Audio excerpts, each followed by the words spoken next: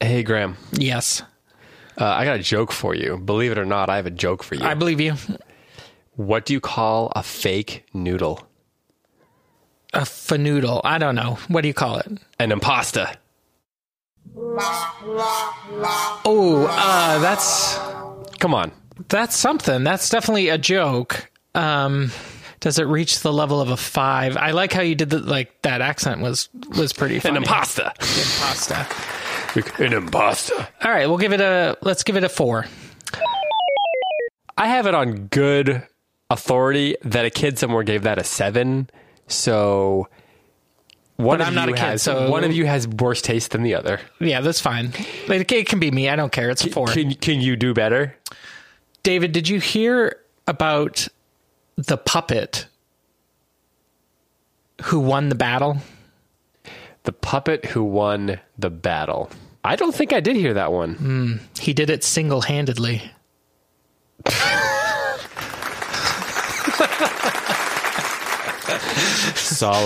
Solid. See, I'm between a rock and a hard place here. Because is it true that your son made this up? So he claims. See, he does spend a lot of time just thinking of bad jokes. So if Rowan made it up, hi Rowan, then I feel like I have to give it a better score. So yeah, I'm going to split the difference. No, just do it on the merit of the joke. I'm going to do exactly what you just did, and I'm just going to give it a 4 also, because then we can tie. Okay. Just in the interest of equity. But anyway, enough of the nonsense. Let's get on with the nonsense. Hello and welcome back to Witty Windle, a whimsical interactive show for kids who love stories, words, and grown-worthy jokes, like the ones you just heard. That, of course, features your favorite authors and illustrators. It's part book club, part game show, and it's your weekly adventure through the wild world of wordplay. I'm David Kern. And I'm Graham Pittman. And on this week's episode, we are going to chat with author and illustrator, actually. She's both author and illustrator, Jennifer Trafton, and we had a great time. She's a double threat. She's a double threat, that's right. And in a couple minutes, I think Graham is going to tell us a little bit about who she is. Before that, though, of course, we've got to, say hello, welcome the kids to the show. At the end of the show, we're going to do a riddle. We've got to talk about snacks. We've got an email we've got to hear from one of our readers. Mm-hmm. So we've got a bunch of stuff on today's show, and it's going to be a great time. What are we eating tonight? Well, yeah, we always got to do our snack update. We have... The fruit is gone. The fruit has gone missing. Did you bring it home? Give it to your kids? I think the bookstore troll ate it. Did you know that bookstore trolls are big fans of fruit? Little known fact. I've met the bookstore troll. Not a nice guy. I know. Who steals someone's fruit? Who takes somebody else's fruit? I want to know the answer to that question. Maybe that's something we will discover at some point. And he gets to live here for free in the basement, and he's still cranky. I'm scared to kick him out. Well, yeah, I understand. I'm scared to look at him. He is a troll after all. Yeah. So a couple things we have here that don't include fruit are Reese's Peanut Butter Cups, which the bag of Reese's Peanut Butter Cups says goes with literally everything. Wow, interesting. So we're going to take its word for that, and we're going to try it with a podcast. I've never heard of candy being paired with things. I just think of Reese's going well with more Reese's. Right, or other candy. Yeah. Yeah. Which maybe that's what they mean. Reese's goes with literally everything, like other candy. Ice cream. It's great in ice cream. Oh, yeah, that's true. Like a milkshake with Reese's Peanut Butter Cups. Yeah. And then I went old school and brought Smarties, which is just basically sugar and powdered paint compressed together. I imagine. Made into discs. So in Canada, tiny Frisbees. I grew up in Canada, and we had Smarties there, but they were not these Smarties. Yeah, they're different. They're more like M&Ms, right? Like M&Ms, yeah. Candy-coated chocolate. How many candies can we reference on one show without getting paid for it? That's the real question. They are the only people that get free advertisement. Who, Candy? Candy. Yeah, I think that's probably fair. That's a good policy for a kids show. I agree. So Jennifer Trafton's coming up. She wrote some really fun books and draws some really interesting pictures. We're going to, of course, see a picture that she drew in the conversation that we had with her. But first, we got to go to our readers. We got our listeners who sent something in that we're going to read, I guess is what we're trying to say here. All right, to the mailbag segment. We've gotten a number of drawings in that we can't really show you on the podcast. We can't really show people drawings. Like kids have sent in pictures of things they drew? Exactly. So we put out a call last time. We said, draw us what the printer machine looks like. Our word of the week printer machine. We've gotten 3, 4, 5. We've gotten a lot. Several. 6, 7, 8. We have 9 of them. So almost, I would say 90% of our emails that we get are people answering the riddle, which makes sense. Yeah. You get to win some cool stuff if you get randomly picked for that. Right. And then we get emails from you guys telling us jokes or just saying that you like the podcast or drawing Which we appreciate, of course. Of course, yeah. Or drawing us pictures. And then sometimes from moms saying how much they like the podcast or how much their kids like the podcast. Which we also appreciate. Yeah. There's been 2 emails that said that they were on a summer trip across states and they just binged. They just listened to all 4 in a row, which sounds, that sounds rough. A trip, binging 4 episodes. Withy Windles, in a row. We're sorry. That's a lot of bad humor. A lot. You should pace yourself. Yeah, you really should. For your own health and sanity. I've even heard of kids listening to an episode more than one time. I've heard that too.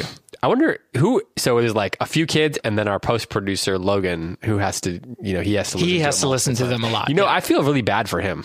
Yeah. So he's looking rough. The last time I saw him, he was kind of shaken. Yeah. He looked like like the bookstore troll. Kind of. Yeah.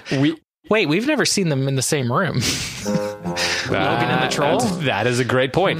Do we know whether Logan is a fruit guy?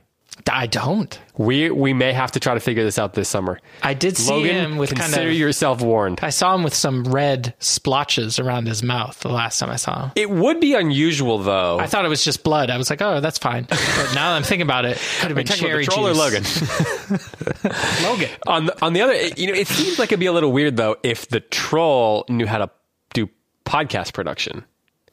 Yeah. I mean, he's bettering himself. He can't stay in the basement forever. That's true. You got to work your way out. You got to come up with some new skills. It's very true. Okay, so Graham, who is this week's official featured email from? This is from Gabe. Hi, Gabe. Thank you for writing. He says, thanks for your podcast. It's super fun, and I enjoy every minute of it, even the puns. The authors' interviews are very informative and entertaining. The riddles are really cool challenge, and it keeps me involved. Your podcast is one of my favorites now. Oh, thank you. Plus, I wasn't even tied up by a sibling. I listened to Withy Windle completely of my own free will. Signed, Gabe. Well, Gabe, you do deserve some props. Do you think he might be protesting a little much? Usually when people say, and by the way, I wasn't tied up. Yeah, I listened to this by myself. Maybe his siblings made him add that. Yeah, like they were standing behind him, with a Nerf gun, one of those ones that actually hurts when you get hit by it. Yeah, Gabe, blink 3 times if you're actually okay. Yeah, send us another email. We need to follow up with you. But wouldn't the siblings have heard that? And if he's tied up, they would have still. Yeah, Gabe's in trouble. Yeah, you're right. One way or the other, Gabe, you've got to somehow give us, send us an email and come up with your own code for us to decipher that tells us. Oh, why are you making us do work? Send it to David. Yeah. Okay. Gabe, you know what? We don't want to do work. You're on your own. Yeah. I don't know how old Gabe is. He didn't put it. Most kids don't. I mean, if they're like older, over 10 or 11 or 12. Yeah. I just see the younger kids added on there, which is, we love to see how old you guys are.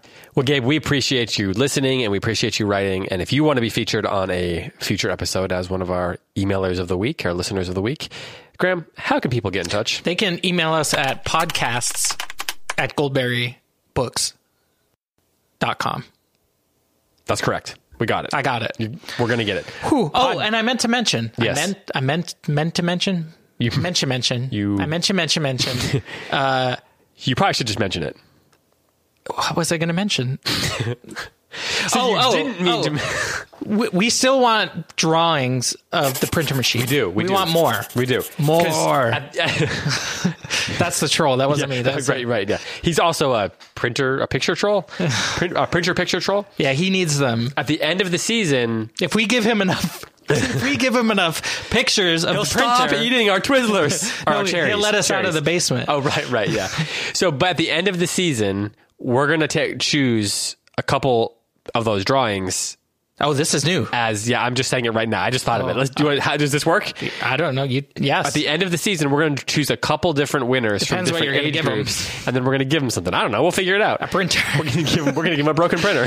What if you gave them printer ink? They could sell it for a lot of money. That stuff is like oil. Yeah, black apparently. gold. Apparently. Well, yeah. So if you send us drawings, you will get entered. And at the end of the season, we're going to take all those drawings and we're going to choose a couple winners from the different age groups, one winner from each age group, and we're going to send you A pigeon. We'll send you a book attached to a pigeon. Yep. Or a pigeon attached Cannot to a guarantee when it will arrive. Oh, I know what I meant to mention. What? Was our Instagram account. Oh, so a lot of kids, you might not have one. Your parents might. So if they do, they can follow us at Goldberry and then _, which is like a long line that goes on the bottom of the line. It's on the ground. Yeah, on the ground. Goldberry _studios. And at Goldberry _studios, Instagram is where we're going to post these pictures. So you guys can see. We've already posted a couple of pictures that the authors have sent. The author, yeah. So the if you want to see drawn. Jennifer Trafton's image that she drew while we were interviewing her, you got to go over to Goldberry Studios Instagram to actually see that. And maybe if you just type in Goldberry Studios in the little search bar, it would probably come up. Probably. It's the profile image is green with a G. Like a gold G. So. A gold G, yeah. All right, well. Oh, wait, before we get on to this book, I had a question. Yes. You know, sometimes I just sit around thinking of things, like most people. Yeah, you know, daydreaming. My phone died. You know, I was just sitting. The end of the world right there. Are books made out of wood? Now, hear me out. Think about this. Okay. Like. Listen. Okay. Yeah. All right. So, I am a Graham, right? But I'm also. So you say. A man. And I'm also a person. Mm-hmm. So there's like, you know, I'm multiple things at once. Mm-hmm. Is a book is made out of paper. Mm-hmm. Paper is made out of wood. Can we just jump a step? Is it like, can you pass me my wooden book? And it would be true. Like, some people shouldn't look at you strange. They'd be like, okay, yeah, here's your book. You could just say, David, could you pass me my Words on Wood? Words on Wood. Yeah. Maybe we should be sponsored by Words on Wood. It's just a question. Maybe I'd like to know the answer. Well, so paper, is made from trees. It's made from pulp. Well, pulp ground up tree wood, and then sometimes books that are hardcover are actually made from cardboard. So it has the word "board" in it. Yeah. So we're getting even closer. But then there's some books that are paperbacks, and they're just made from tree. So, like, I would love to have somebody come over to my house and be like, "Have you seen my wooden book collection?" And then they just come over to the bookcase and it's just normal books. You know, would that be wrong? Email us and let us know. It might be a little misleading, but does that mean that it would be wrong? Those are two maybe different it's things. just eye-opening, not misleading. That's true. You're like changing someone's worldview practically. Yeah. Like the way of looking at the world. Whoa. It is a very imaginative way of thinking. Hey, speaking of that, why don't we talk about E. Nesbitt's The Railway Children? Well, that's what that sound means. Okay, so for this week's discussion on The Railway Children, we are going to be discussing chapters 7 and 8, in which more hijinks and more heroism ensue. I was trying to think of another H word. Hijinks, heroism, happen, and I see what you're saying. Okay. That's true. Happens does begin with an H. I thought you were trying to replace ensue with an H word. Hijinks, heroism, and horticulture. Cultural happenings occur. We're not very smart at this kind of stuff. Are we losing one of our bits? I mean, you just walked in and said chapter 7 and 8. You know, it's actually chapter 7th. I made such a mistake. Wait, hold on. What a blunder. 7th and 8th. Wait, those are real words. Oh, never mind. We shouldn't have pointed this out. Okay, so heroism and what did you say? Heroism and hijinks. That sounds right. Do you remember what happens in these 2 chapters? Can you give us a quick little summary for kids who may have read it? Maybe they read the whole book at one time, or maybe they haven't read it at all. Chapter 7, let's see. I'm actually just opening up my book here. Oh, so chapter 7, the kids get recognized. And I have a question for you about this. Okay, great. So they get recognized for their heroism in saving the train, and they kind of have this dialogue between themselves as to whether, should they be recognized? Yeah, of course we should be recognized. I wonder what we're going to get as a prize. It's a presentation. That means there's a present. Mom says if it's money, you can't accept it. You can't accept the money. But they are very excited. And so they're getting ready for that. They end up going to it. Turns out the old man is there that they always see in that train. And he's actually like the bigwig train guy over like all the lines, I think. He's called like the superintendent. Yeah. So he gets up and he actually is the one that presents to them. And then Peter has to get up and give a little speech, which he does. And everybody claps. Everybody's very happy for them. And then after that, is it Phyllis or Bobby? I think it's Bobby. Bobby has the idea that she wants to speak with the old man again. And so they hand him a note, and then the next day he comes back as requested. And her idea is that maybe since he's such like an important person, he probably knows more important people and tells them, and she asks him or tells him the kind of the story of the Russian author. Friend. Yeah. And he recognized him because of his name. Yeah, because he's famous. And so she wants to know if he can help. And then, of course, he's able to, a couple of days later, he's able to help find the man's wife and child. Yeah. And he comes back to tell the man's jumping up and down, but then crying and things like that. And they leave him alone a little bit, but they are all very, very, very excited about it. And then we get chapter 8. Chapter 8. Once again, the children are in the right place at the right time. And so they go down to the water, to the canal to go fishing. Once again, the water people, not super friendly. It's true. So they're trying to fish there, but one of the guys comes down on a barge, starts yelling at him, and then Peter decides to be kind of tough and stand his ground. But the bargeman grabs him, tells him, this is my canal, don't fish here or whatever. And he's like, "Oh, I'm sorry." But then sorry. But then it turns out, okay, they kind of make a little bit of peace, and he goes into town. The wife goes into town, but they leave the baby on the barge. It was a different time. Yeah. And a dog on the barge, and the kids just kind of hang out for a bit. They notice smoke coming out of the barge. They run down, barge on fire, and then they spring into action. Spring into action again. They get in there. They get that baby. They jump on the barge. They start waving flags around. No, that's not true. That was the last adventure. They get in there. They get the baby, and then in the meantime, Peter gets all wet trying to get over to the barge, and Bobby's helping him. And then they get the baby, and they get it over. And then Phyllis tries to put the baby to sleep while Bobby runs up to the town where the baby's mother and father are, and lets them know. And then they save the day. And then the next day, the bargeman, what was his name? Bill the bargeman? I believe so. Yeah, Bill. He takes them on a little trip as a way of saying thanks you. Through the locks. Yeah. So there's a lot that happens in these chapters. Yeah. So one thing that I've noticed about this is this book has like something big will happen, and then there'll be a little time in between, like a little like an interlude kind of. You know what an interlude is? It's like I know what an interlude is. Yeah, like a quiet time between action, or some kind of a movement in music or something like that. So it's like train crash, cherry picking, barge on fire, dancing through the meadow. Yeah, exactly. Yeah, Exactly. So we get like something crazy happens, some kind of big action happens, and then it's quiet. And I've noticed that's happening a lot in the middle of this book. Mm. Why do you think she does it that way? Okay. So you're talking about how she's breaking up the action a little bit. Yeah. So I think the book, if it was all action, might be a little overwhelming or even a little unbelievable for these kids to be going through so many adventures in such a contained place. And then if it was all just kind of docile or tranquil, nobody would really want to read it. But we also have to remember that this was published in parts in magazine. Oh, okay. Yeah, so each bit had to be kind of interesting enough, each chapter. It's almost like each chapter is like an episode of television. Like an episode, yeah. In fact, in books, there's this idea that like things can be episodic. Yeah, that's so this right. is kind of an episodic book. Exactly. It's actually... That's a good literary term. Yeah.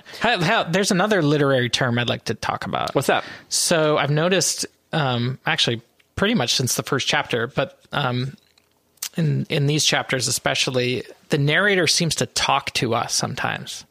You mean like stop telling the story and like kind of turn and talk to the audience? She talks directly to us. So like at the beginning of chapter 7, she says, I hope you don't mind, you being the person reading. Yeah.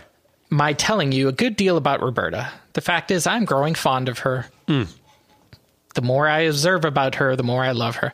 So do you know the term for that, where the author stops? Are you asking me because you want me to give the answer or because you don't know? I know the answer, but I want you to... Do you know the answer? So I believe they call this authorial intrusion or something like that. That's right. Where the author intrudes upon the story. Yeah, it's a welcome intrusion because it always makes me kind of smile when I see it. But do you like this? Do you like stories that do this? Like the narrator seems to know a whole lot about what she's writing, but she's also like, it's clear the narrator is writing this book. Yeah, it's from her. It's interesting. And she's aware that we are reading it. Yes. Not all books are like that. Yeah, I think I do like it. I think I like it especially in children's books, like books which, I mean, this is a book written for children, but adults still like it. And I think it adds a bit of like, what's the word? Levity. A little bit of lightness and even like levity.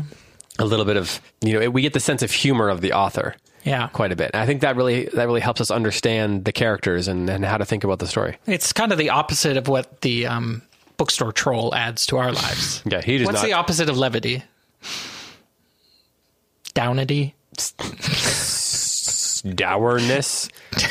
Dampening. Seriousness. Sadness. Yeah, the sadness. He's the sadness bookstore troll. Although he's making us laugh now, so maybe he is That's actually true. like a sneaky levity troll. Inadvertent levity.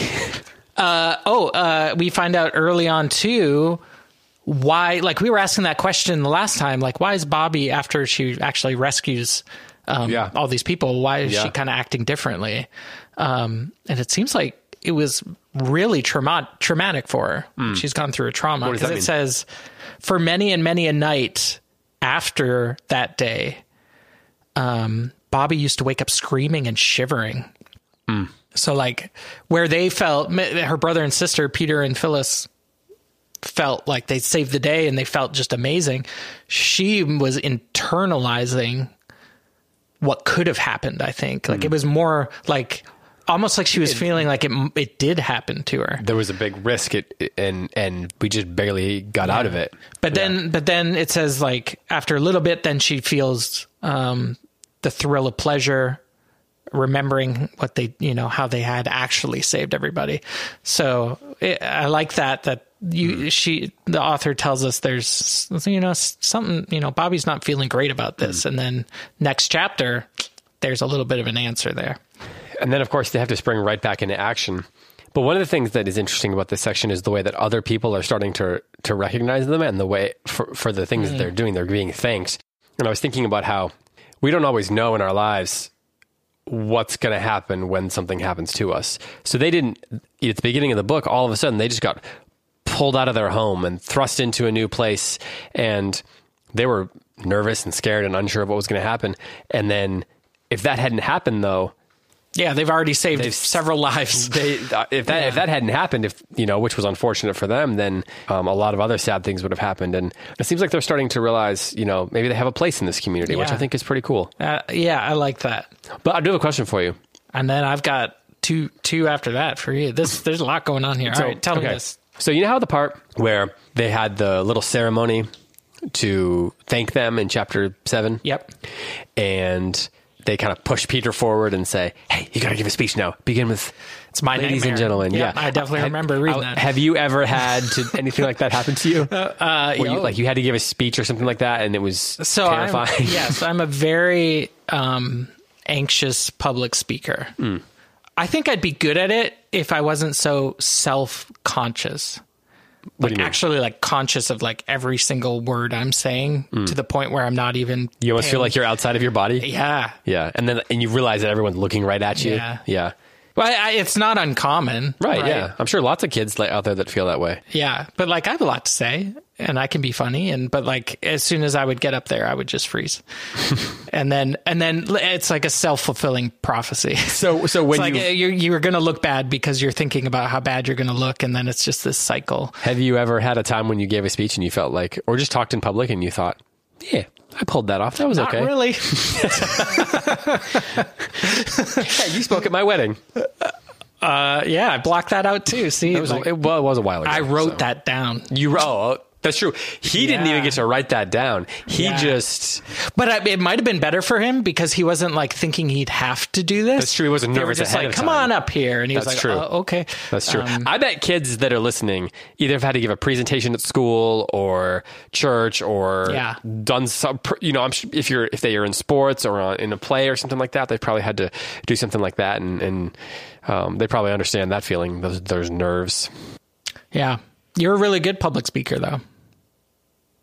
I assume. I never listen. When you go up on the thing, I just zone out. Yeah, well, to be honest with you, I don't know either because I pretty much zone out too. But I think I don't know why you bring the troll with you every time. Like everybody's just going to look at the troll. That's why. A diversion. It was it's a diversion. and also, if you bring a troll with you, people generally respond more favorably to you because they're scared that the troll will hurt them. Got it. Okay. So you bring. In fact, if you have a troll that you can control, control. A control. If you have a control in your life, then I recommend bringing them with you when you have to do public speaking. Now, you said you had a question for me, though. Well, okay. So maybe not so much a question. I'm looking through my book. I'm writing everywhere in this book. Do you write in books? Oh yes, I've written books. I know there's a lot of people. There's a lot of different schools of thought on this. Yeah. No, I write in my books. I do too. There's certain books I would never write in. Like a really nice copy really or something. Nice, yeah, but and always in pencil. Right. But, so I'm getting a little lost in my own book here, but there's a couple things. Peter makes a pun. Peter makes a pun. Peter puns. They are washing their muslins. And they're talking about, doing them in the sink. Just like a river. But Peter's like, we can't pretend this is a river. Peter's very, his imagination has to be in order here. Yeah. We can't have this, nonsense happening. Yeah. So then Peter says, it can't be a river. It's hot. They're using hot water. Phyllis says, it's a hot river then. Lend a hand with the bath. There's a deer. And then Peter says, I should like to see a deer lending a hand. And then Phyllis says, now scrub and scrub it. She just ignores him. Yeah, she ignores the joke. Classic older sister. Yeah. But Peter makes a dad joke, and his siblings don't even acknowledge it, which is probably the proper. What ranking would you give Peter's dad joke? It's pretty good. It is a pretty good one. It's quick. It's quick-witted. Lend a hand, dear. I'd like to see a deer lending a hand. Yeah, it's a good one. I maybe a 6. If that happened in conversation with me, I would laugh. Yeah. It'd be off the cuff, natural form of laughter. It'd be like one kind of laugh, like a hey, good one. Well, and then a groan, but yeah, yeah, exactly. And there was one. Can you do the laugh and then the groan?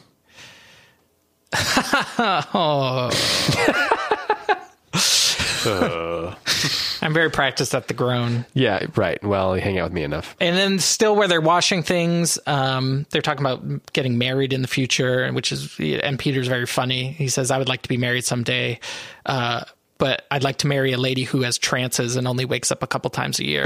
I was thinking about your wife, because she hasn't woken up in 10 years from that fainting spell. Very similar. That's right. People who haven't listened to that episode are going to be real confused now. Yeah. But, your loss. So, yeah, these ones are making me laugh. Yeah, these are good chapters. Should we talk? What else should we talk about in this? I've got something. Okay. This is probably the last thing, though, because we got to get over to Jennifer Trafton. No, what? Well, go ahead. Well, no, you go ahead first. Okay, so in chapter 8, we learn that Perks, when his birthday is. But he doesn't celebrate birthdays. He doesn't celebrate birthdays, but he says, it was 32 years ago. David, we're older than Perks, the porter. He doesn't. He seems like he's 60. Yeah, he seems like he's... I didn't like this information. Oh, you didn't know that you seem like you're 62? And there's illustrations in these copies. He does not look like... We should not be older than Perks. I don't like this. Well, every time I watch a movie that takes place like a long time ago, I always think the people looked older earlier. No way that guy's 32. Graham just showed me the picture. There's no way. Maybe the last time joking. He celebrated his birthday was 32 maybe years you're right. ago. Maybe I wasn't reading it closely One enough. of the kids will have to let us know what the... If he's 32, oh my goodness. If he's 32, I'm 34. Well, okay, my last comment here is, you know the part that we mentioned earlier where the Russian man finds out that he's going to be able to see his wife and child again. Yeah. He jumps up and he throws his fist in the air and he says huzzah or something like that. And then, I don't know if he says that, but huzzah is a good word. And then he immediately, the wave of emotion overcomes him and he starts crying and the kids are, sort of taken aback by that. I was thinking about how after that, they start having conversations about how that little baby probably has grown a lot since its dad saw him. And then Phyllis says, do you think that father will recognize me? Or, she'll say, do you think I will have grown until... The end of chapter 7, yeah. Yeah, and so it brings us back to the fact that their father's not there either. And that's part of why they're gone. And it makes me wonder when we're going to learn where their father is and if he's going to reappear. Probably that's been hovering over the stories. Episodes. I mean, chapters. Episodes, or do I mean episodes? Or chapters, yeah. I'm excited to find out. Yeah. It just kind of further solidifies that there's some connection between the Russian guy and their dad, or what's happening to each of them. And it reminds us that there's this mystery at the bottom of the story. It's not just that these kids are, it's not just the episodic part of it, but there's this bigger plot that's happening in the story that involves the father and them being separated. And down the road, that's going to pay off somehow, and we're going to find out what happened to the father. And I can't wait for that. I hope it's going to literally pay off. Like money will come out of the book. That's what I'm going to... I have never had that happen before, but I will not discount the possibility. Is money also wood? Some of it's like copper and nickel and... Oh, yeah, I was quarter. thinking paper money. Are quarters made of quartzer? Quartz? I don't think so. Anyway, we should probably get over to our conversation with Jennifer Trafton. Graham, can you tell us a little bit about who Jennifer Trafton is before we introduce her to the kids? So Jennifer Trafton is the author of The Rise and Fall of Mount Majestic. It's a fun book. And it's a very fun book. And Henry and the Chalk Dragon. Also a fun book. And both of those arose from her lifelong love of art and her personal quest for the courage to be an artist.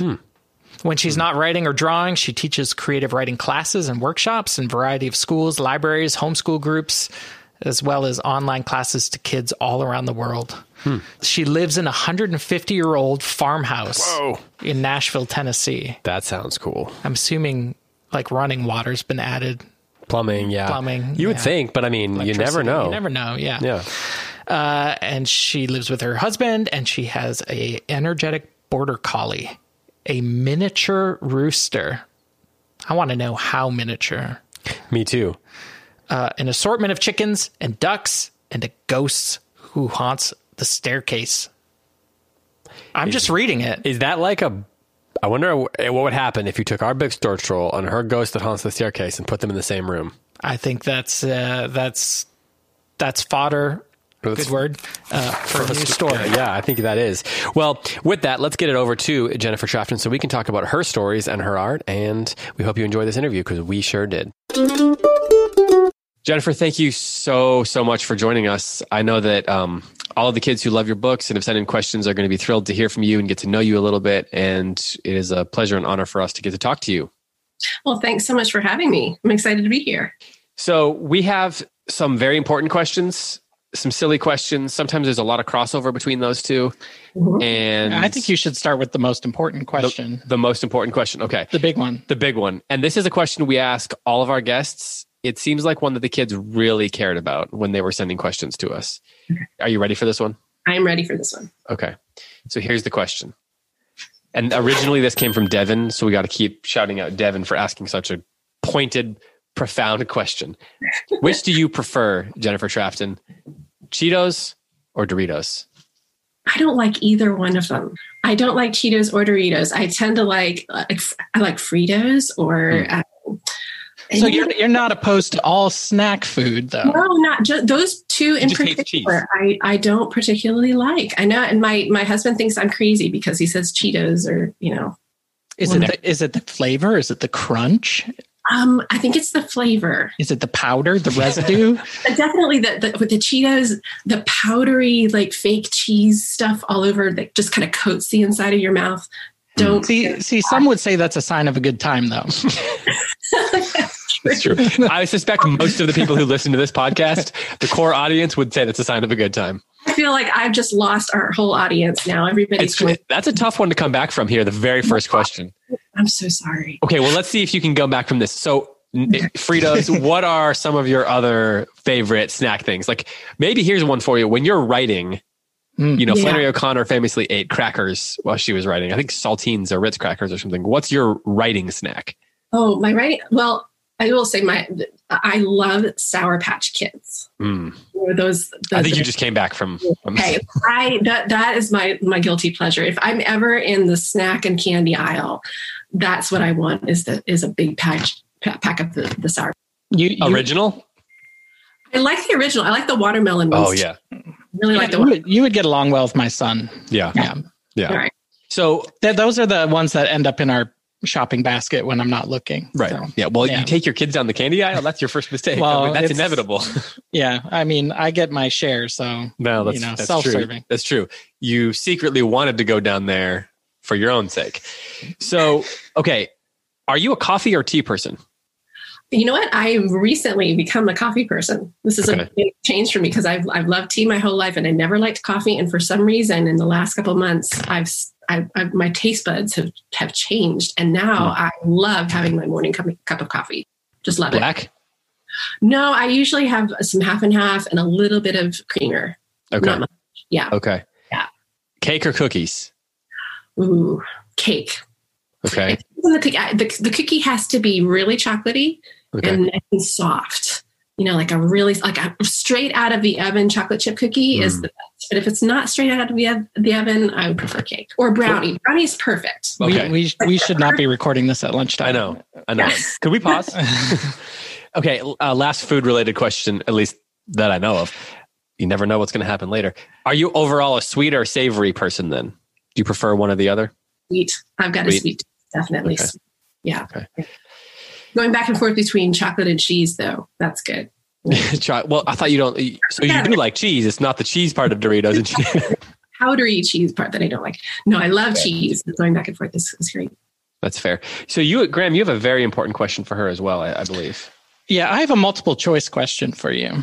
Okay, so for Jennifer Trafton, author of The Rise and Fall of Mount Majestic, if you could visit one of these mountains, one of these 4 mountains, which would you choose? Does she have to hike them, or she can just sit at the base and look up? That's a great question. Visit? I don't know. I think we'll talk about that. Okay. All right. Mount Kilimanjaro, Mount Fuji, Mount Everest, or Mount Doom?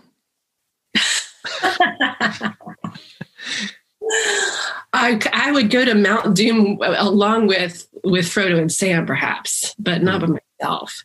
Yeah, that seems fair. It's probably wise. If Sam was carrying me, maybe. Yeah. Is this pre Gollum leaving? I mean, where are we with the Gollum situation? It's like a tourist site now. Go visit Mount Doom. Yeah. Oh, post Lord of the Rings, Mount Doom. Yeah. It might be beautiful. I doubt it. Oh, this is well. We're getting a little carried away now. Maybe Signs everywhere. See the spot. Stand. Where Gollum fell over. Yeah. Gollum's cliff. So, what about on the other 3? Oh my goodness, I'm not sure. I mean, I love being at the base of the mountain looking up. So as long as I didn't have to climb them, I think any of them. Did you have a mount in mind as your inspiration when you were working on Yeah, I have a question similar to that. Like, so I know you spent a lot of time in our state in North Carolina. Yeah. And I was wondering if the Appalachians or the Smokies, if you ever spent time there, if any inspiration was coming out of that area. I do love driving through the Appalachian Mountains because I was driving from Kentucky to North Carolina to go back and forth to college. And so I love that drive. But actually the inspiration came from England for that particular book. So I was hiking around England when I was in college, and they just have really beautiful, like these low mountains over there. And there was one particular place that I went where they had these, it was earthworks. So that they were barracks from, the war many years before that had gotten covered up with grass. And I was walking along these, and they didn't look like normal hills. They looked like somebody buried underneath the grass. They looked like, like an arm or a leg or, something that had been covered up that we were now walking along and didn't know what was underneath of there. And so I wrote that down, and throughout my journal of those travels through England, that image kept popping up again and again of a giant, of a person buried underneath this hill that I saw, this person that I saw. And so I wrote that down, and many years later came back to that notebook and those journals and found that idea of the person buried underneath the ground. The other, when you say what mountain do you want to go to, the thing that immediately comes to my mind is not really a mountain, but it's a little mountain, is Skellig Michael off the coast of Ireland. I don't know if you've ever seen Star Wars, the most recent Star Wars where Rey goes up to that hill and meets Luke, and gives him that was actually filmed on Skellig Michael. Oh yeah. Okay. On that, it's an island. It's an island. Right. Yes. Basically a little mountain that you hike up. And that is the other, miniature mountain that has inspired my imagination so much over the years, because I visited that on those travels. And I love that place so much. This tiny mountain rising up out of the sea with little beehive huts on top. And so I think that was the other inspiration for my imagination, was these low mountains in England and the Skellig Michael. That's so cool. And I bet a lot of people who are listening will have seen that and be able to put that together. That's awesome. When I visited, it was completely unknown, and now apparently it's just infested with tourists because of the movies. Yeah, that makes sense. Yeah. So we got lots of more questions from kids, but before we do, we've got to tell Jennifer about this week's drawing challenge. Oh, her task. Yeah. Her task. Yes. Graham is the keeper of the task. Oh dear. Tell her what her trial is. So Jennifer, you have a paper. Or no, you have an iPad to draw on. I draw on my iPad, yeah. So as we're discussing, we want you to do a doodle or a masterpiece, whichever you prefer, of a certain thing. Okay. This week, I asked my son, who's a big fan of you in your book, what would be a great thing for you to draw. And so he went to the title, Mount Majestic, and tried to invert it. And so he said, I think she should draw a trash canyon.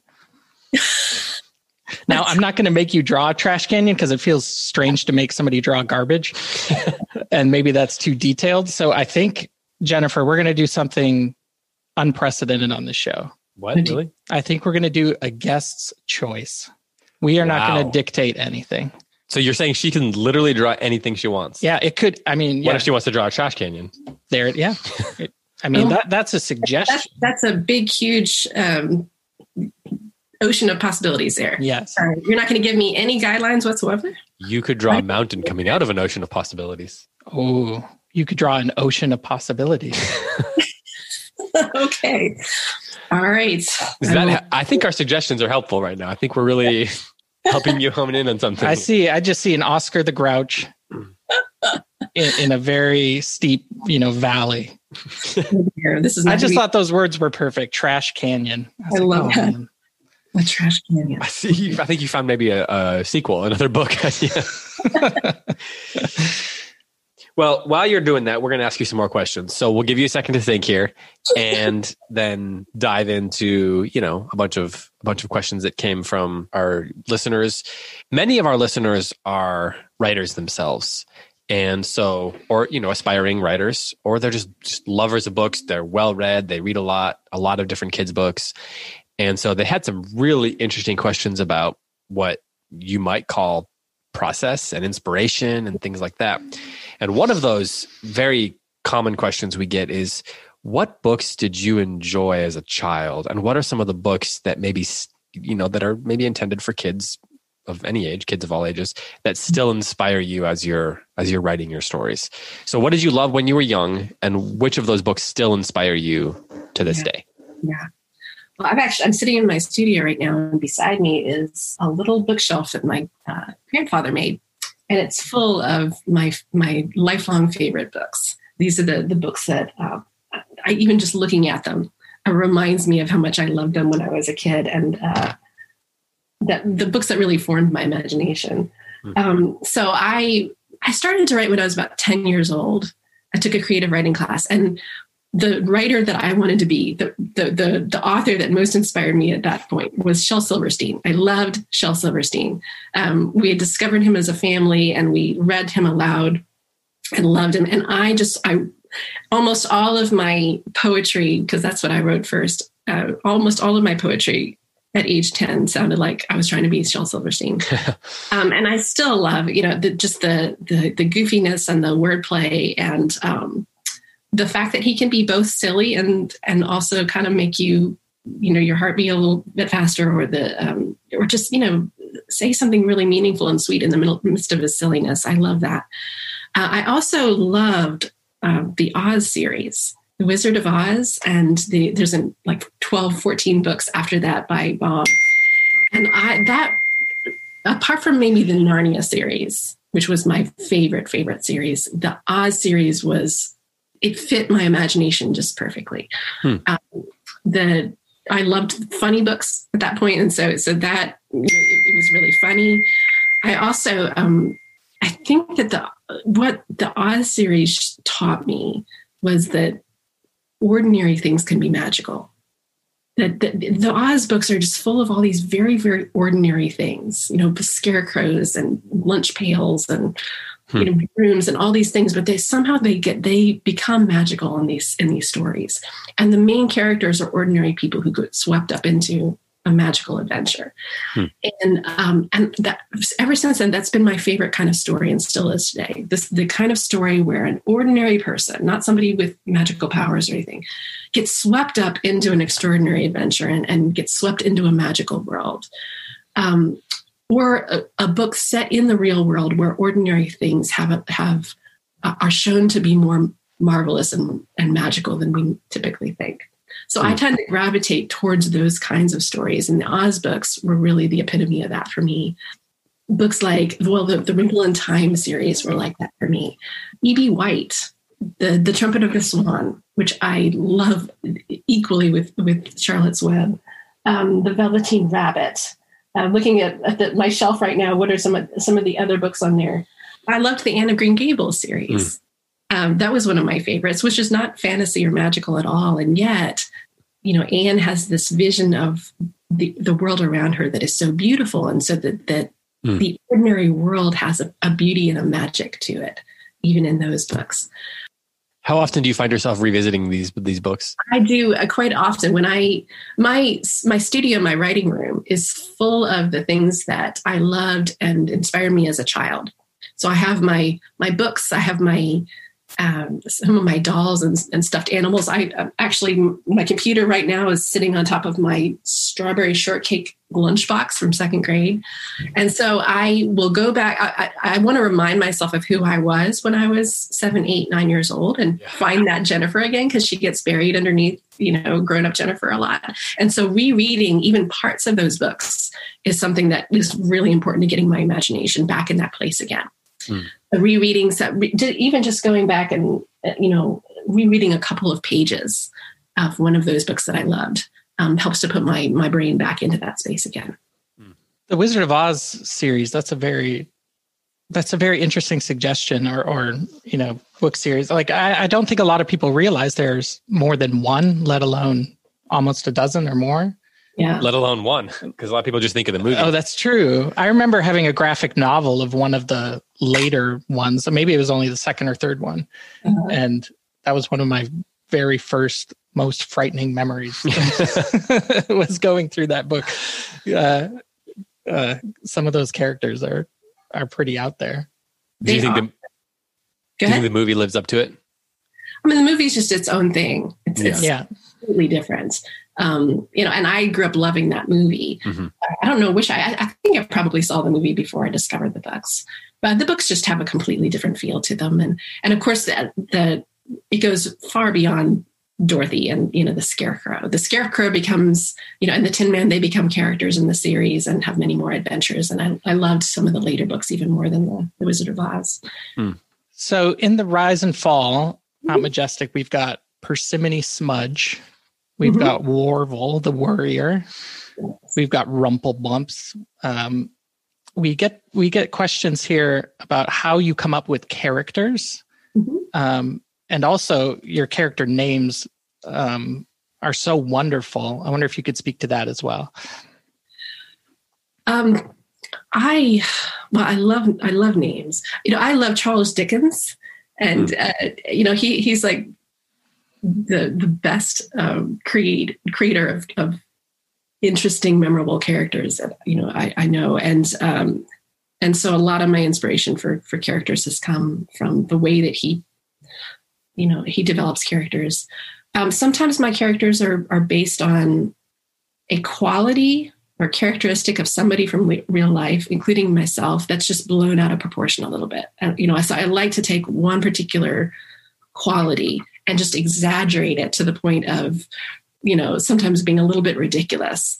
So for example, Warvel is based upon my own propensity to worry way too much. And so Warvel as a character is my way of laughing at this quality in myself, of taking it to its ridiculous extremes, pushing it to over the edge so that it's funny, but it also kind of takes that quality and like puts it under a microscope and lets me really explore what does it mean to worry way too much. To take an even sillier example, the page in that book who has a cold and who is the substitute trumpeter because he blows his nose and it sounds like trumpeting. That was just me taking this really funny characteristic of my brother. And my brother is famous in our family for being the loudest nose blower you've ever heard. It makes the house shake. And when he's blowing his nose, it really does sound like a trumpeting that echoes throughout the house. And this was just an inside family joke. And so I just took that one little characteristic of my brother and made a whole character out of him.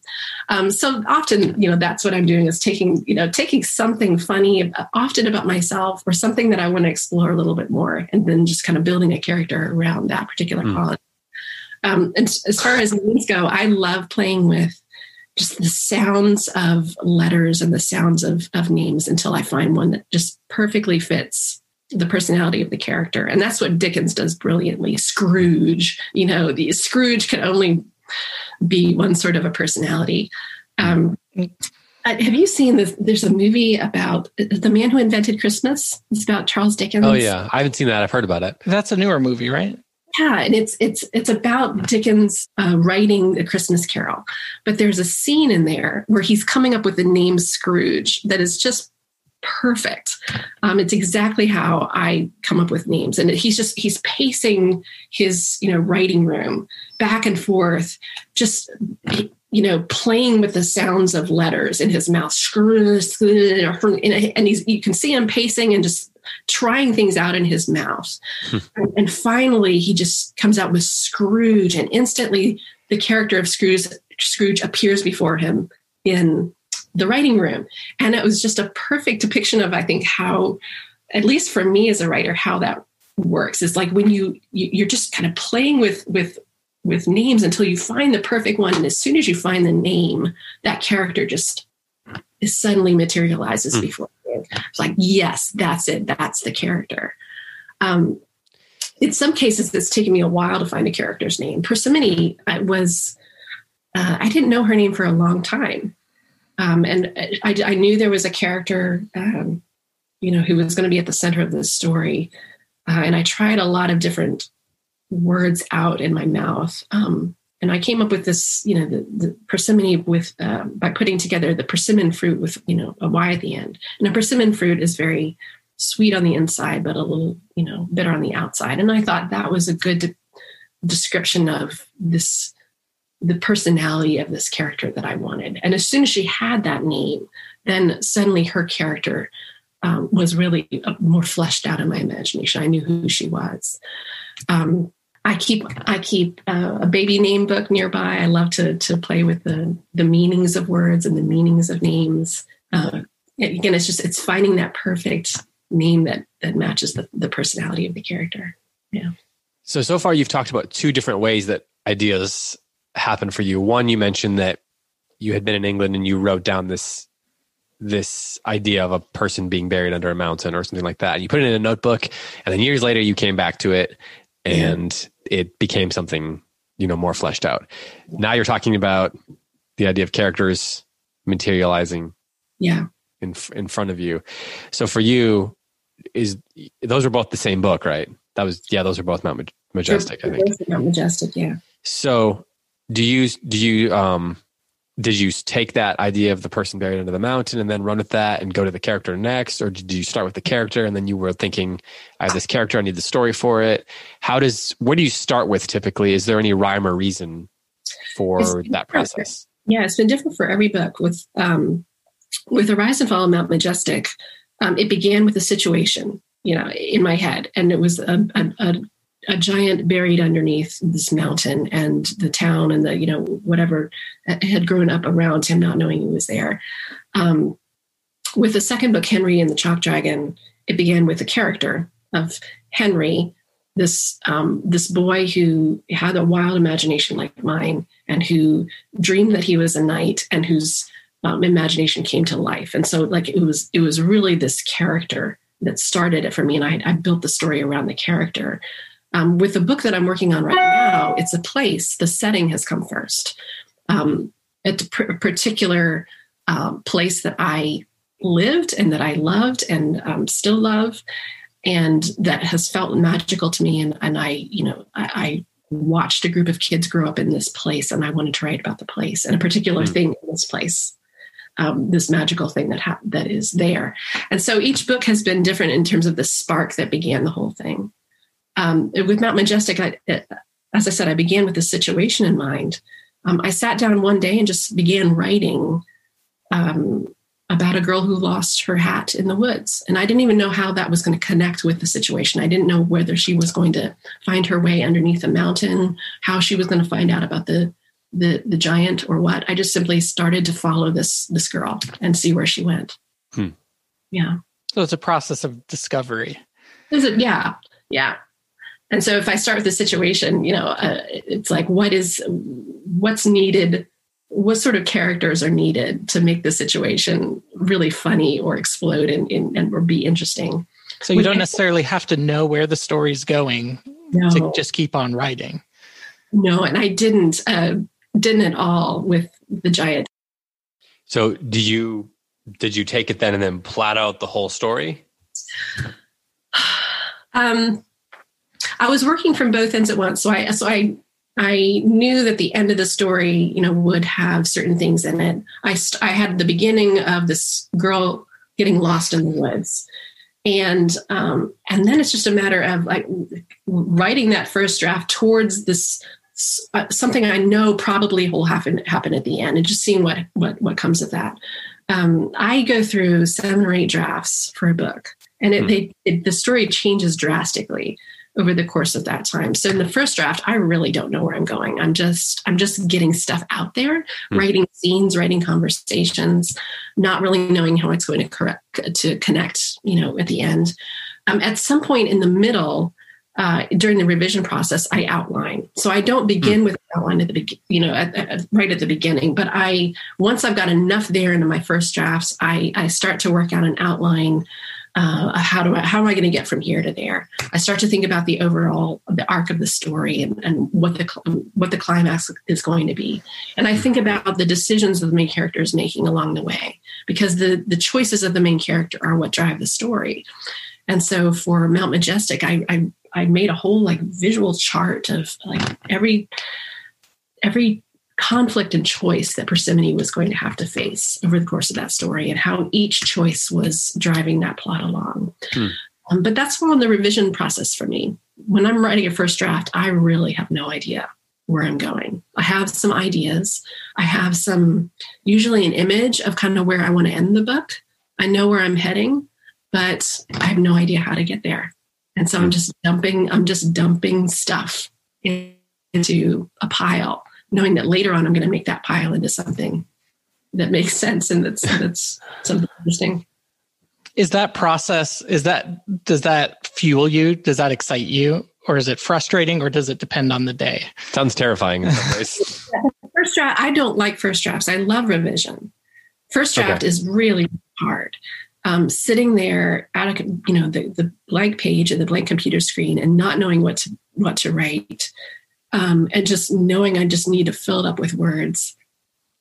That is terrifying, and that is very difficult. And that's where I have to, make myself sit down and just try to write 1,000 words every day, even if it's terrible. And sometimes that's where the brownies come in. Write today. Yes. Sometimes my 1,000 words are like, this is terrible. I don't know what to write. I think this is going to happen, but I'm not sure. I'll literally write those things just to get something down on the screen, just to have something to work with. But the fun of writing for me comes later in the subsequent drafts. Revision is where the fun is. Because revision is where you've got, I think that Shannon Hale, a young adult author, said that the first draft is like putting sand into the sandbox, knowing you're going to make castles out of it later.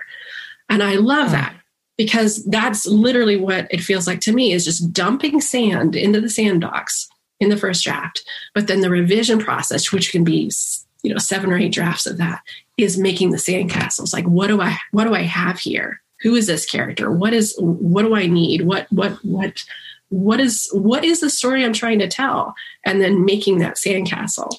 The first draft usually has very little to do with the last draft. If you read my first draft of Mount Majestic, it's like, it doesn't even have Simeon Smudge in it, who's the father, who's missing, who's driving the whole story. He wasn't even in the first draft. That came much later, where I discovered him. How long did that whole process take? So you write the first drafts, and then by the time, not by the time it gets published per se, but by the time you feel like you're to the draft where you have the story that you feel like is what it's going to become.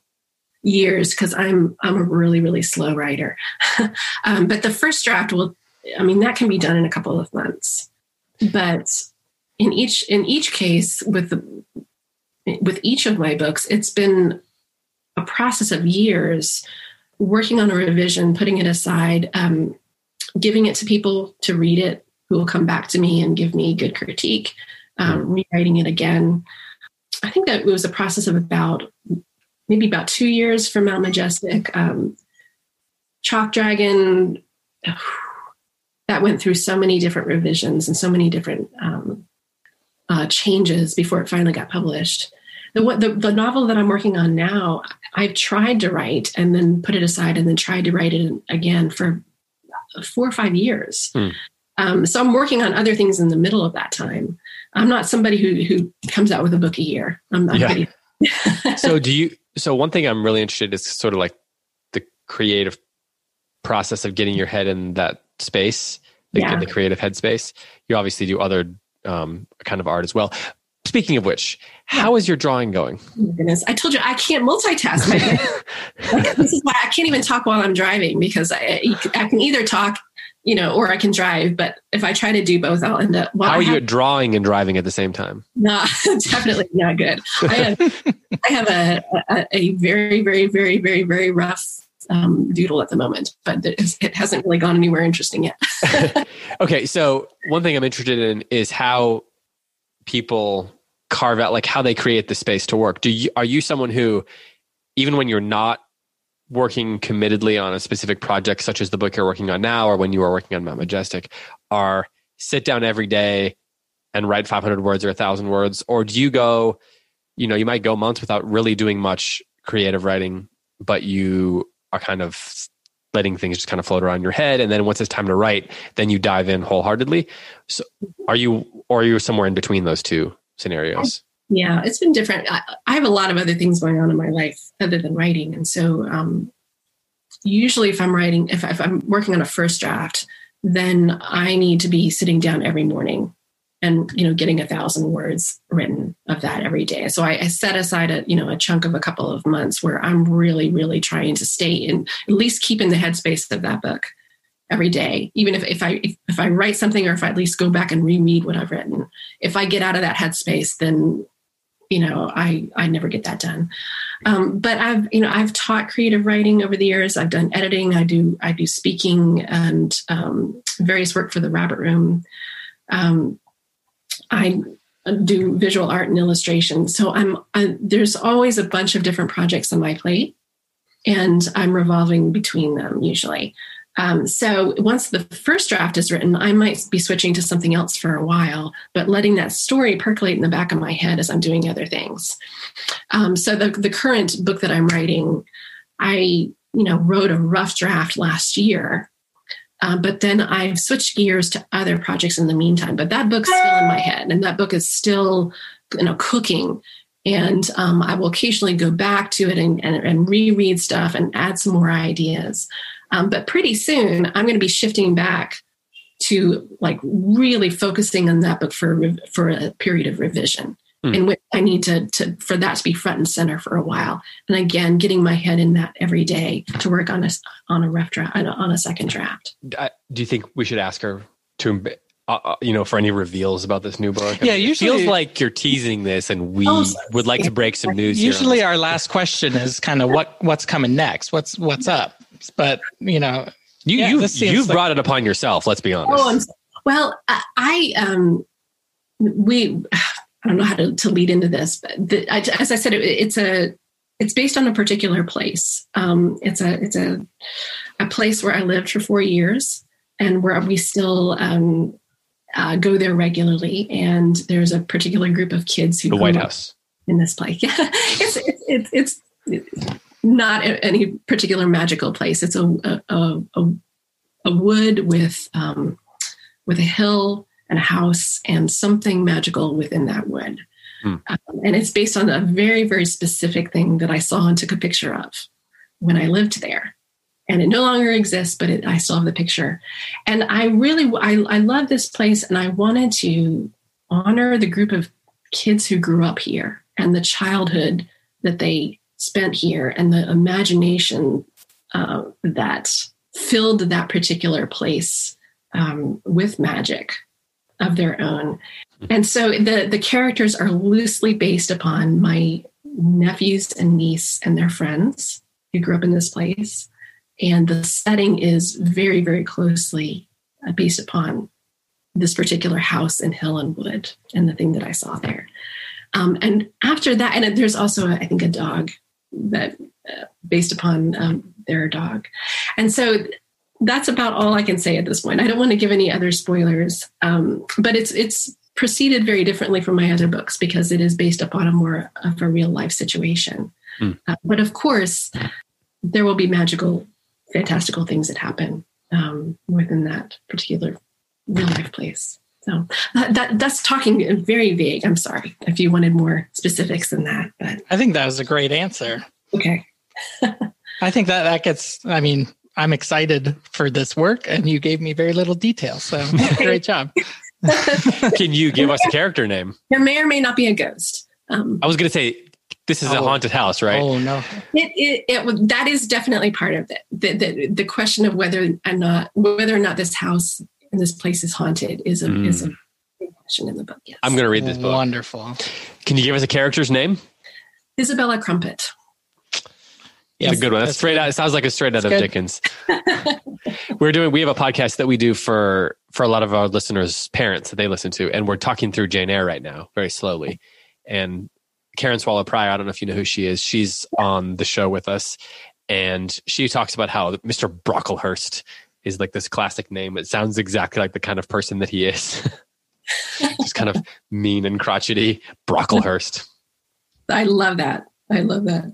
We have just a couple more questions for you. You got time? Yes, I'm trying to doodle at the same time. I'm as I said, not very good at doing two things at once, but go ahead. So Jennifer, as an artist, does that impact your writing at all? And also kind of tied to that, did you discover art first, drawing first, or words came first? Did one come easier than the other? I've always loved drawing. I definitely have been drawing longer than I've been writing, as most people have, because I started drawing as soon as I could pick up a crayon. When I was growing up, what I really wanted to do was to be an artist, and I wanted my first dreams of being a published author were about picture books, and I wanted to write and illustrate picture books long before I wanted to write novels. And when I was, I think, 13, 14, I wrote and illustrated my own picture book, and I started to send it out to publishers, as a teenager. So that was my first attempt to get published. I'm very glad it didn't get published. What I did back then. But those two things have always fueled each other for me. And so right now I've got my novel that I'm working on, but I'm actually illustrating a book right now as well that a friend is writing. And so those are my two main creative projects. That I've got other projects as well that I'm doing for other people, but these are my two. And they are wonderfully complementary to me because, I can't write all the time. I've got to let things sit and cook in my brain. But while I'm drawing, that's when my brain can be kind of, noodling on other things in the background.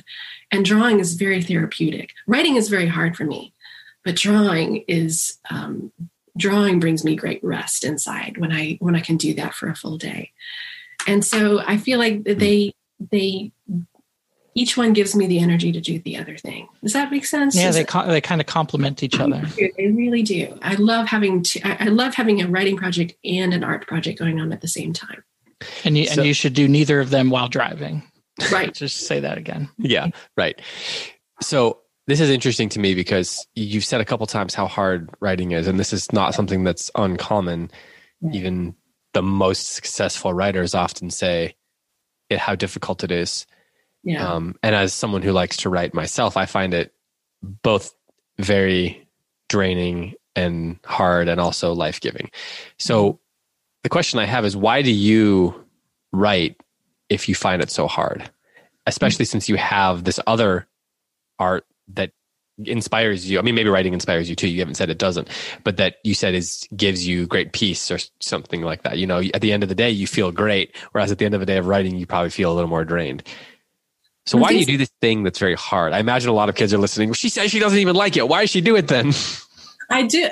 I don't. Well, you didn't say you didn't like it, actually. I did say I didn't like when it's going really well. It's the best feeling in the world. When you are, completely full of a story, and it's like going through your imagination all day, and you're finally able to write the scene or write the sentence that's exactly what you mean to say. It's the best feeling in the world. A lot of writing is just putting stuff out there that's not necessarily good yet. And that's frustrating, but I keep on, let's just say this, there are some things in your imagination that can come out as pictures, and there are some things that can only come out as stories, and that can only come out as poems. And so, if I say, well, writing is too hard, I'm just not going to do that anymore, then there are these things in my imagination that are just sitting there, unable to come out, unable to see the light of day, unable to give to anybody else. The only way this can come out of me is as a story. And if I love it enough, if it excites me, if it gives me joy inside of my imagination, why wouldn't I want to give that to somebody else? Why would I want to somehow be able to put that into a form that I can give to people, even if it's just to one person? Maybe it's not going to be published. Maybe it's just a gift for one person, this particular story or poem or thing that's in my head. So, I could go the rest of my life without writing those stories that are in my head. But as the people who love me keep reminding me, that would be a very sad thing for this particular character or story or image that's in you to never be able to be given to anyone else. So I have people who love me, who remind me of that regularly. And there are enough moments where it is joy-giving and life-giving that I want to keep doing it, even though it's hard. So I know Graham's got one more question for you, but I'm curious, are you a morning writer, a night writer? When you've got this, when writing is most difficult, when do you typically do it? In the mornings. I typically need big blocks of time. Not just over the course of one day, but many days. Like I'm trying to do, studio time right now, where I have 3 days of the week where I just work on my own stuff. But about mid-morning, if I've taken a walk first, if I've had my coffee, if I've listened to music, about mid-morning, I could settle down in my studio and really get a few thousand words written, and that's a good morning. And then I've won the day. If by lunchtime I've gotten my writing done, then I can just, enjoy the rest of my day because I know I got the hard thing done. And go draw. And go draw. Do you have any particular advice for young writers? It's my advice is so boring because it's like everybody else's advice, but reading is the absolute best thing you could possibly do right now to become a better writer. To read and read and read and read and read. Read the stuff that you love, but read stuff that you wouldn't normally pick up. But especially find those authors that are your mentors, your teachers, your friends. So for me, it was E.B. White and Frank Baum and Lewis Carroll, Shel Silverstein. Those writers that I kept coming back to again and again and again because they did something that I wanted to do. And I just kept going back and soaking in them. And I still soak in those same books and those same authors. You find your little group of author friends who are going to follow you throughout your life and teach you the things that, that are going to make you a better person and a better writer. Everybody's little group of writer friends is different, For some people, it's completely different set of authors than mine. But my group of author friends are the authors who have really made me into the person and the writer that I am today. And so find that and just keep soaking. It's okay to keep rereading your favorite books again and again and again and again and again. That's great. I think it's time for the word of the week. I think we've come to that time. But first, can you give us an update on the doodle? Well, I do have a sort of a picture. She's putting some finishing touches. For those who are just listening. There we go. It's pretty rough, but that's pretty great. That's pretty great. So can you describe it for our listeners? We'll post it if you'd be willing to send it to us. We'd like to post it online along with the episode. But there's an ocean of possibility and an island with a gigantic trash canyon on top of it, and somebody is hiking the top of the trash canyon.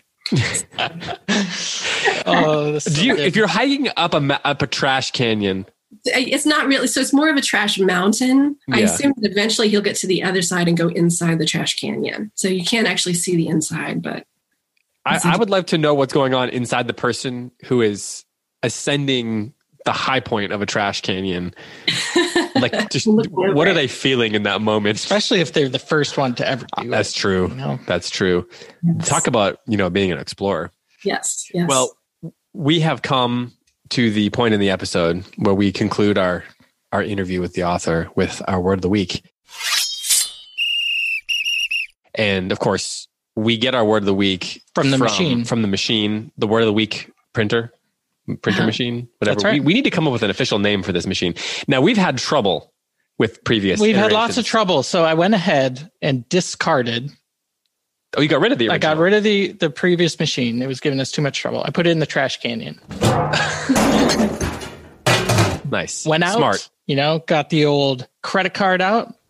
Brand new machine. Is it here? Yeah. You got the machine. I bought a new machine. Yeah, all right, hold on. You bought a new machine, but you didn't bring the new machine. I'll find it.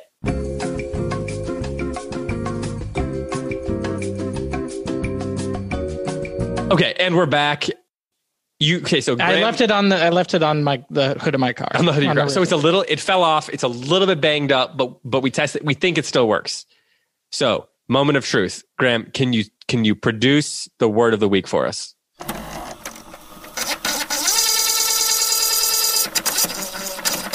All right. So this word of the week, I believe this word of the week to be perfectly in keeping with Jennifer Trafton's name crafting, the names of her characters. I'm nervous. Because in a way, it turns out this word actually could just be the name of a character from one of her books. Here's the word of the week. Are we ready? Mm-hmm. The word of the week is taradiddle. Paradiddle? Taradiddle. Taradiddle. You now have a few minutes to write down what you think the definition of this word is, and we will reconvene shortly to compare notes.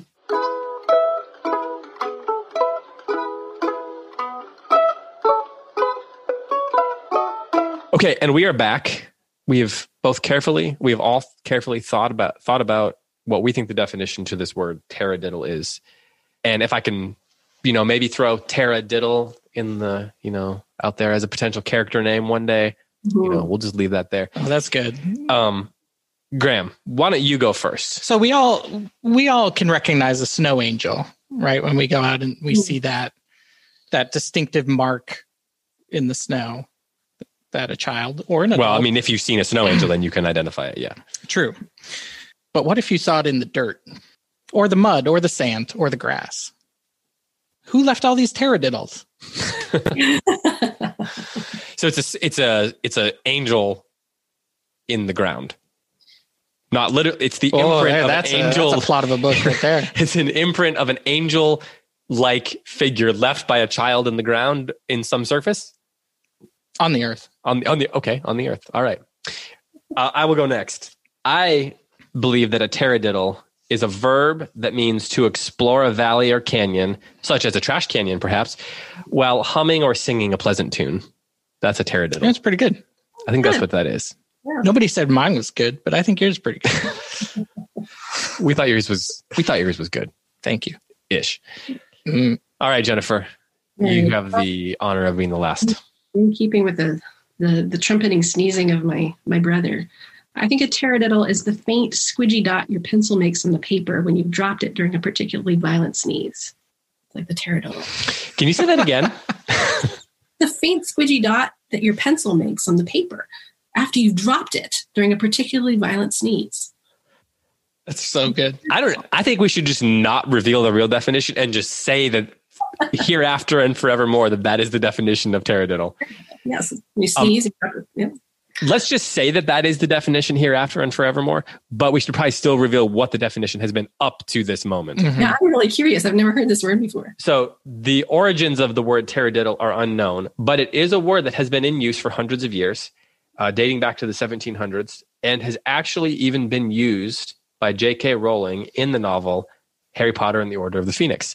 So there might be people out there who have heard this word used, and it is a word that means a small or petty lie or pretentious nonsense. Taradiddle. Taradiddle. Pretentious nonsense or a small or petty lie. That's what that word means. Oh.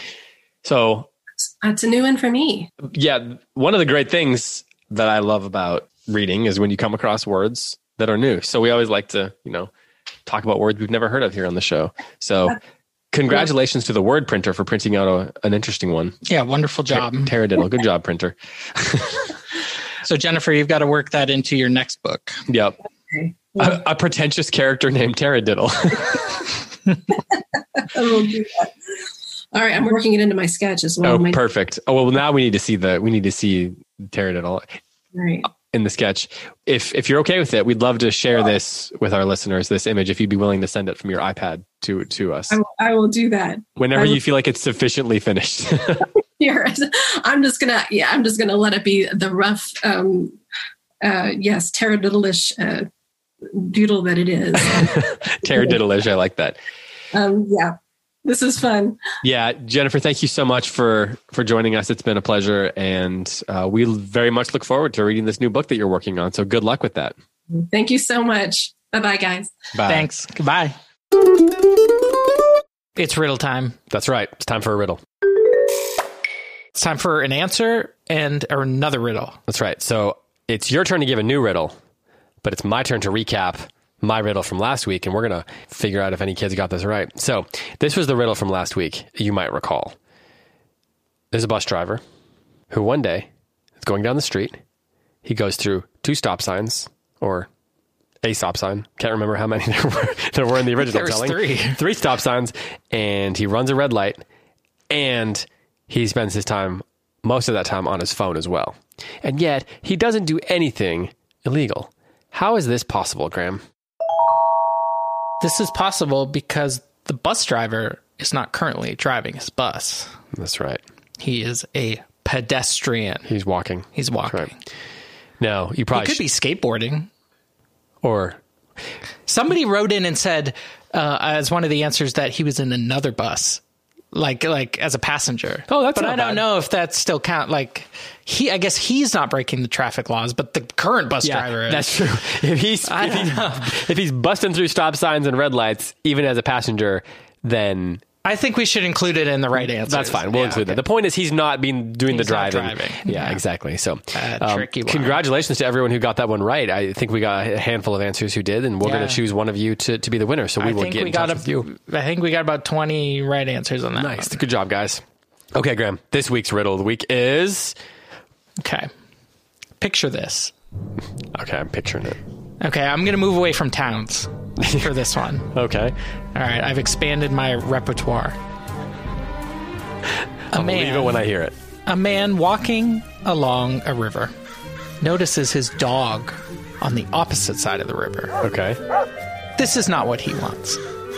He wants his dog... Naturally. He wants his dog over here. I guess the other side of the river, maybe not a great place. Well, you want to keep your dogs close. There. Yeah, you got to keep them close. So, and your enemy's closer. So he calls the dog over. The dog crosses the river without getting wet, without using a bridge, without using a boat. How is this possible? Okay, so the dog crosses the river to get over to its master without getting wet, without using a bridge, and without using a boat. Yeah. How is this possible? Or a raft, none of that. Right, No accoutrement. Right. No water-based forms of transportation. The dog's not building a raft. The dog's not hailing a barge. Okay. Right. Okay. All right. This is a cool one. All right. I like this. All right. So if you think you know the answer to this week's riddle of the week, then you can email us at podcast@goldberrybooks.com. Well, it's actually podcast@goldberrystudios.com. No, it's not. Isn't it? What did you say? Didn't we say studios earlier? No. Okay, do it again. I thought you said studios earlier. It's podcast@goldberrybooks.com. Okay. Is the email address. The Instagram is Goldberry_studios. Oh, okay. That's why I'm confused. Also, I'm just not very smart and I get lost in the midst of things. So, okay. So if you think you know the answer, you can send it to podcasts@goldberrybooks.com. If you want to see any of the illustrations, either by Jennifer Trafton or that were submitted by some of our listeners, then you head over to Goldberry_studios to check out the Instagram page. Graham, this has been a great episode, at least in my opinion. Do you have any final thoughts for the kids before we depart for this week? Well, I heard, I'm not even sure if I should say this, but we can cut it out if I shouldn't. We might be getting a sponsor for the podcast, and probably all due to the fake ad readings from last time. Probably. Yeah. We're talking with people. Yeah, we're talking with people. We're having conversations. Yeah. Well, the troll is representing us. Right. He's getting things done. Right. Look, when your regular old means of communication are not convincing people, send in a control. Very good. Yeah. Okay, final thoughts. I can't stress this enough. We love hearing from you guys. Yes. So with those emails, if you guys are going to do drawings of the machine, it's awesome. We're excited to see them. We want to post them. Makes our day. Yeah, it's really cool. And we try to answer every single email. So if you're not emailing because you're like, well, I'm just going to send this out to nowhere and hear no response, not true. We're going to get back to you. Control to respond to them. Yeah. Well, no, he stands beside us and makes sure. Right. He makes sure we get our work done and all that. Yeah. That's right. When he hears the email notification, he runs up the stairs, grabs us by the ankle, and pulls us down to the basement. Right. Until we have responded to Gabe, for example. Yeah. Well, with that as our final thought, Graham, this has been a great time. Thanks so much to Jennifer Trafton for coming on.